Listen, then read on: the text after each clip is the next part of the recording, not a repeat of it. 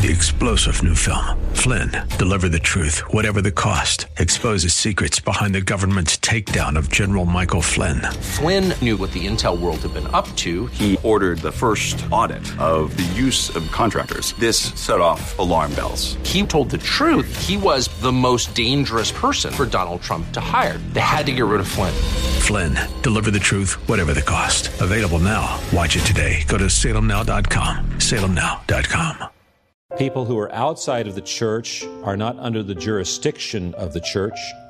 That means we should not go out into our community and judge them as though they were brothers and sisters in Christ, professing believers.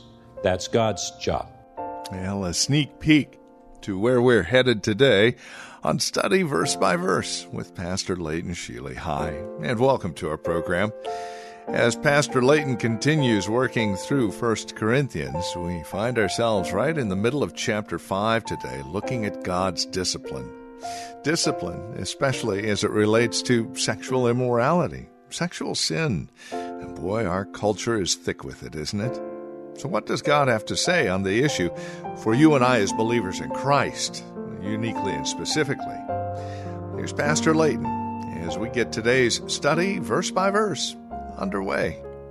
Chapter 5 is devoted to the problem of immorality in the church, particularly sexual immorality, but of even greater concern was the church's tolerance and consent of such activity. In fact, most of this chapter is aimed at those who refuse to take corrective action. Evidently, the Corinthian church failed to see that there was any need for discipline here, perhaps mistaking the freedom that we have in Christ as a license to sin, which it was never intended to be. And it was not a matter of this church not having been well taught. They had some of the greatest teachers in the history of the church, Paul and Apollos. They knew what was right and wrong. And in a copy of a letter that we do not have a copy of, but Paul references it in this letter, Paul had written to that church giving instructions to not associate with sexually immoral people. The teaching was really clear. Now, Paul and Apollos had only been gone for a short time, but it's fascinating how quickly a church can become disoriented or reoriented when under the influence of leaders that are not good and godly leaders. The kind of leaders that Paul reprimanded in the chapter just previous to chapter 5. Now we're in chapter 5, verse 1. Paul begins by saying that there's something going on inside the church that would gross out even the pagans. It is actually reported that there is immorality among you, and immorality of such a kind that does not exist even among the Gentiles. That someone has his father's wife. Now, immorality there, the word in the original language is porneia, from which we get pornography. It refers to any illicit sexual activity. Illicit means against the law. The law we're speaking of is God's law. God's law allows for sex within the context of marriage, and marriage between one man and one woman until death do part. The phrasing with his father's wife suggests that this is the case of a man living with his stepmom, and the present tense of the verb suggested that the relationship was ongoing. From Cicero and others, we know that incest was strictly forbidden under Roman law, and so Paul correctly observes it does not even exist among the Gentiles. And inasmuch as Paul did not require discipline for the woman involved, it is quite probable that she was not a believer. Because in verses 12 and 13 of this same chapter, Paul says, "It isn't my responsibility to judge outsiders, but it certainly is your responsibility to judge those inside the church who are sinning. God will judge those on the outside." So based on this passage, it's probable that the woman involved was not a professed believer.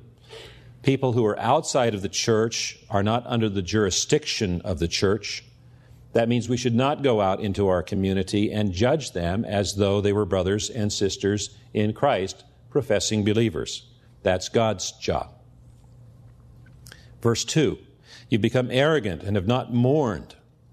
You see, more shocking to Paul than the sin itself was the church's toleration of it. There are churches across America today that take pride in their tolerance of behavior that the Bible describes as sin. sin is sin.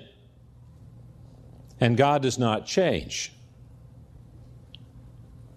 This church had become so self-satisfied and self-confident that they rationalized the most wicked of behaviors in their midst. Perhaps they looked on incest as some kind of expression of Christian liberty, or perhaps they looked on their toleration of it as an expression of Christian love. In any case, their arrogance had blinded them to the truth of God's standards, and God's standards do not change. They should have mourned instead. A church that does not mourn over sin, especially sin within its own fellowship, is a church that is on the edge of spiritual disaster. When we cease to lose being shocked by sin, we lose one of our strong defenses against it. And we're continuously shocked by the sinful behavior that we see in the culture around us. And we're constantly inundated through television with images of sinful behavior going on around us. And that continuous flow of shock can numb us and dampen our senses of outrage and mourning when we see sinful behavior in ourselves and our families and our church family. And we should never allow ourselves to become numb. Paul wrote to the church at Ephesus, Ephesians 5:3, "But immorality or any impurity or greed must not even be named among you, as it is proper among the saints." So we must remain on guard and ever watchful for any sort of sin that threatens the purity of the church. And when it is found, we should be in spiritual mourning until it is cleansed. 1 Corinthians 5:2 continues, "You've been arrogant, you've not mourned instead, so that the one who has done this deed should be removed from your midst. For I, in my part, though absent in body, but present in spirit, have already judged him who has committed this, as though I were present."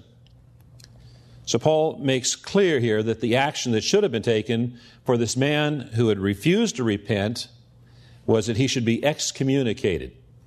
He should be removed from your midst. I'd like to invite you to turn your Bibles to Matthew chapter 18. Matthew chapter 18. Because in Matthew chapter 18, we are provided the biblical method for church discipline. Matthew chapter 18, Jesus provides a biblical method for church discipline. We're at verse 15 of Matthew chapter 18. It begins, "If your brother sins, go and show him his fault in private. If he listens to you, you have won your brother." So, what Matthew is saying, or through the book of Matthew, it's saying that we have a right and a responsibility to confront a person who sins if that person is our brother or sister in Christ. If that person is not our brother or sister, then they're not a member of the family of God in Christ, and therefore we do not have a right or responsibility to confront them. We have a right and a responsibility to confront those who are brothers and sisters in Christ if they're in sin. The second thing that the passage teaches us is that whenever possible, keep the circle of those who know about the sin small. Now, this runs contrary to the teaching that some people have, that every sin should be publicly exposed, and that not exposing every sin is being involved in a cover-up. The Bible teaches that those exposed to information about the sin should be limited, if at all possible. Verse 16, "But if he does not listen to you, take one or two more with you, so that by the mouth of 2 or 3 witnesses every fact may be confirmed." The implication of this is the person is accused has refused to confess or repent. Therefore, the accuser is to take additional leaders who can bear witness to the discussion, and they can investigate the legitimacy of the accusations, thereby confirming or disaffirming every fact.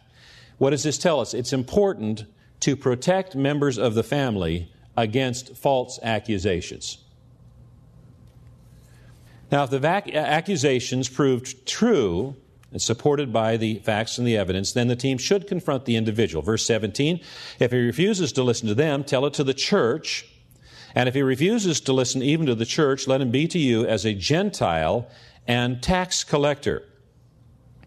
So if a person refuses to confess and repent of the sin where the facts have been confirmed, they're to be brought before the church, the leaders of the church, and if they refuse to listen even to the church, then they are to be excommunicated.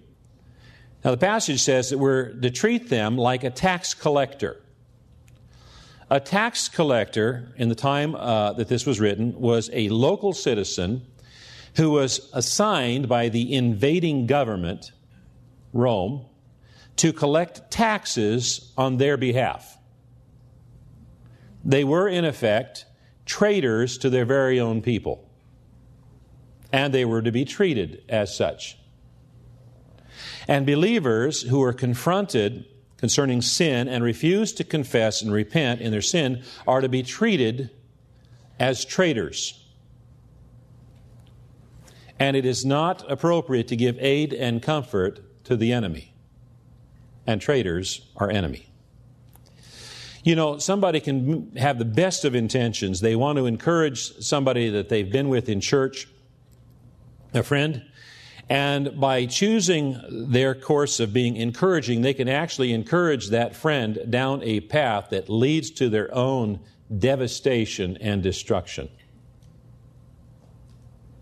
Verse 18 says, "Truly I say to you, whatever you bind on earth shall have been bound in heaven. Whatever you loose on earth shall have been loosed in heaven." Now, oftentimes we hear this verse in the context of spiritual war, binding demons, and so forth, but actually this verse is in the context of church discipline. And what the verse says is that when church leadership pronounces a legitimate judgment here on earth, that is one that has gone through the process that's described in Scripture, that judgment has already been pronounced in heaven. Did you notice the past tense? Heaven already knows and has already pronounced judgment. There are no secrets in the spiritual realm. Now, the believer who sneaks around sinning might be able to hide their sin from others here on earth for years, but heaven already knows and has already passed judgment upon them. And when a church finds out about ongoing sin in the life of one of its members and follows the biblical pattern of discipline, they are following what has already been accomplished in heaven, because the church on earth is modeled after the church in heaven. Some theological moorings to our study of discipline here on today's broadcast of Study Verse by Verse with Pastor Leighton Sheely. Well, that is all the time we have today. We trust today's program has encouraged you in your understanding of how God loves us to the point that He'll discipline us when we find ourselves outside of His will. Questions, comments about the program, prayer requests, information about Church of the Highlands here in San Bruno. Visit our website, highlands.us, a great resource to get to know us better. highlands.us. Tomorrow, more of 1 Corinthians 5 here on Study Verse by Verse with Pastor Leighton Sheely. 3-star General Michael J. Flynn, head of the Pentagon Intelligence Agency, knew all the government's dirty secrets. He was one of the most respected generals in the military. Flynn knew what the intel world had been up to. He understood its funding. He ordered the first audit of the use of contractors. This set off alarm bells. The explosive new documentary, Flynn, Deliver the Truth, Whatever the Cost, uncovers the facts behind this scandal. Flynn told the truth. He was the most dangerous person for Donald Trump to hire. I find out the worst enemy that I'm going to face in my life is right here in America. They took my assessment and they wanted me to change it. And I was like, I'm not changing it. They had to get rid of Flynn. With in-depth interviews, archival footage, and never-before-seen personal records of the man behind the headlines. I just felt like I was drowning. Flynn, Deliver the Truth, Whatever the Cost. Available now. Watch it today. Go to salemnow.com. salemnow.com.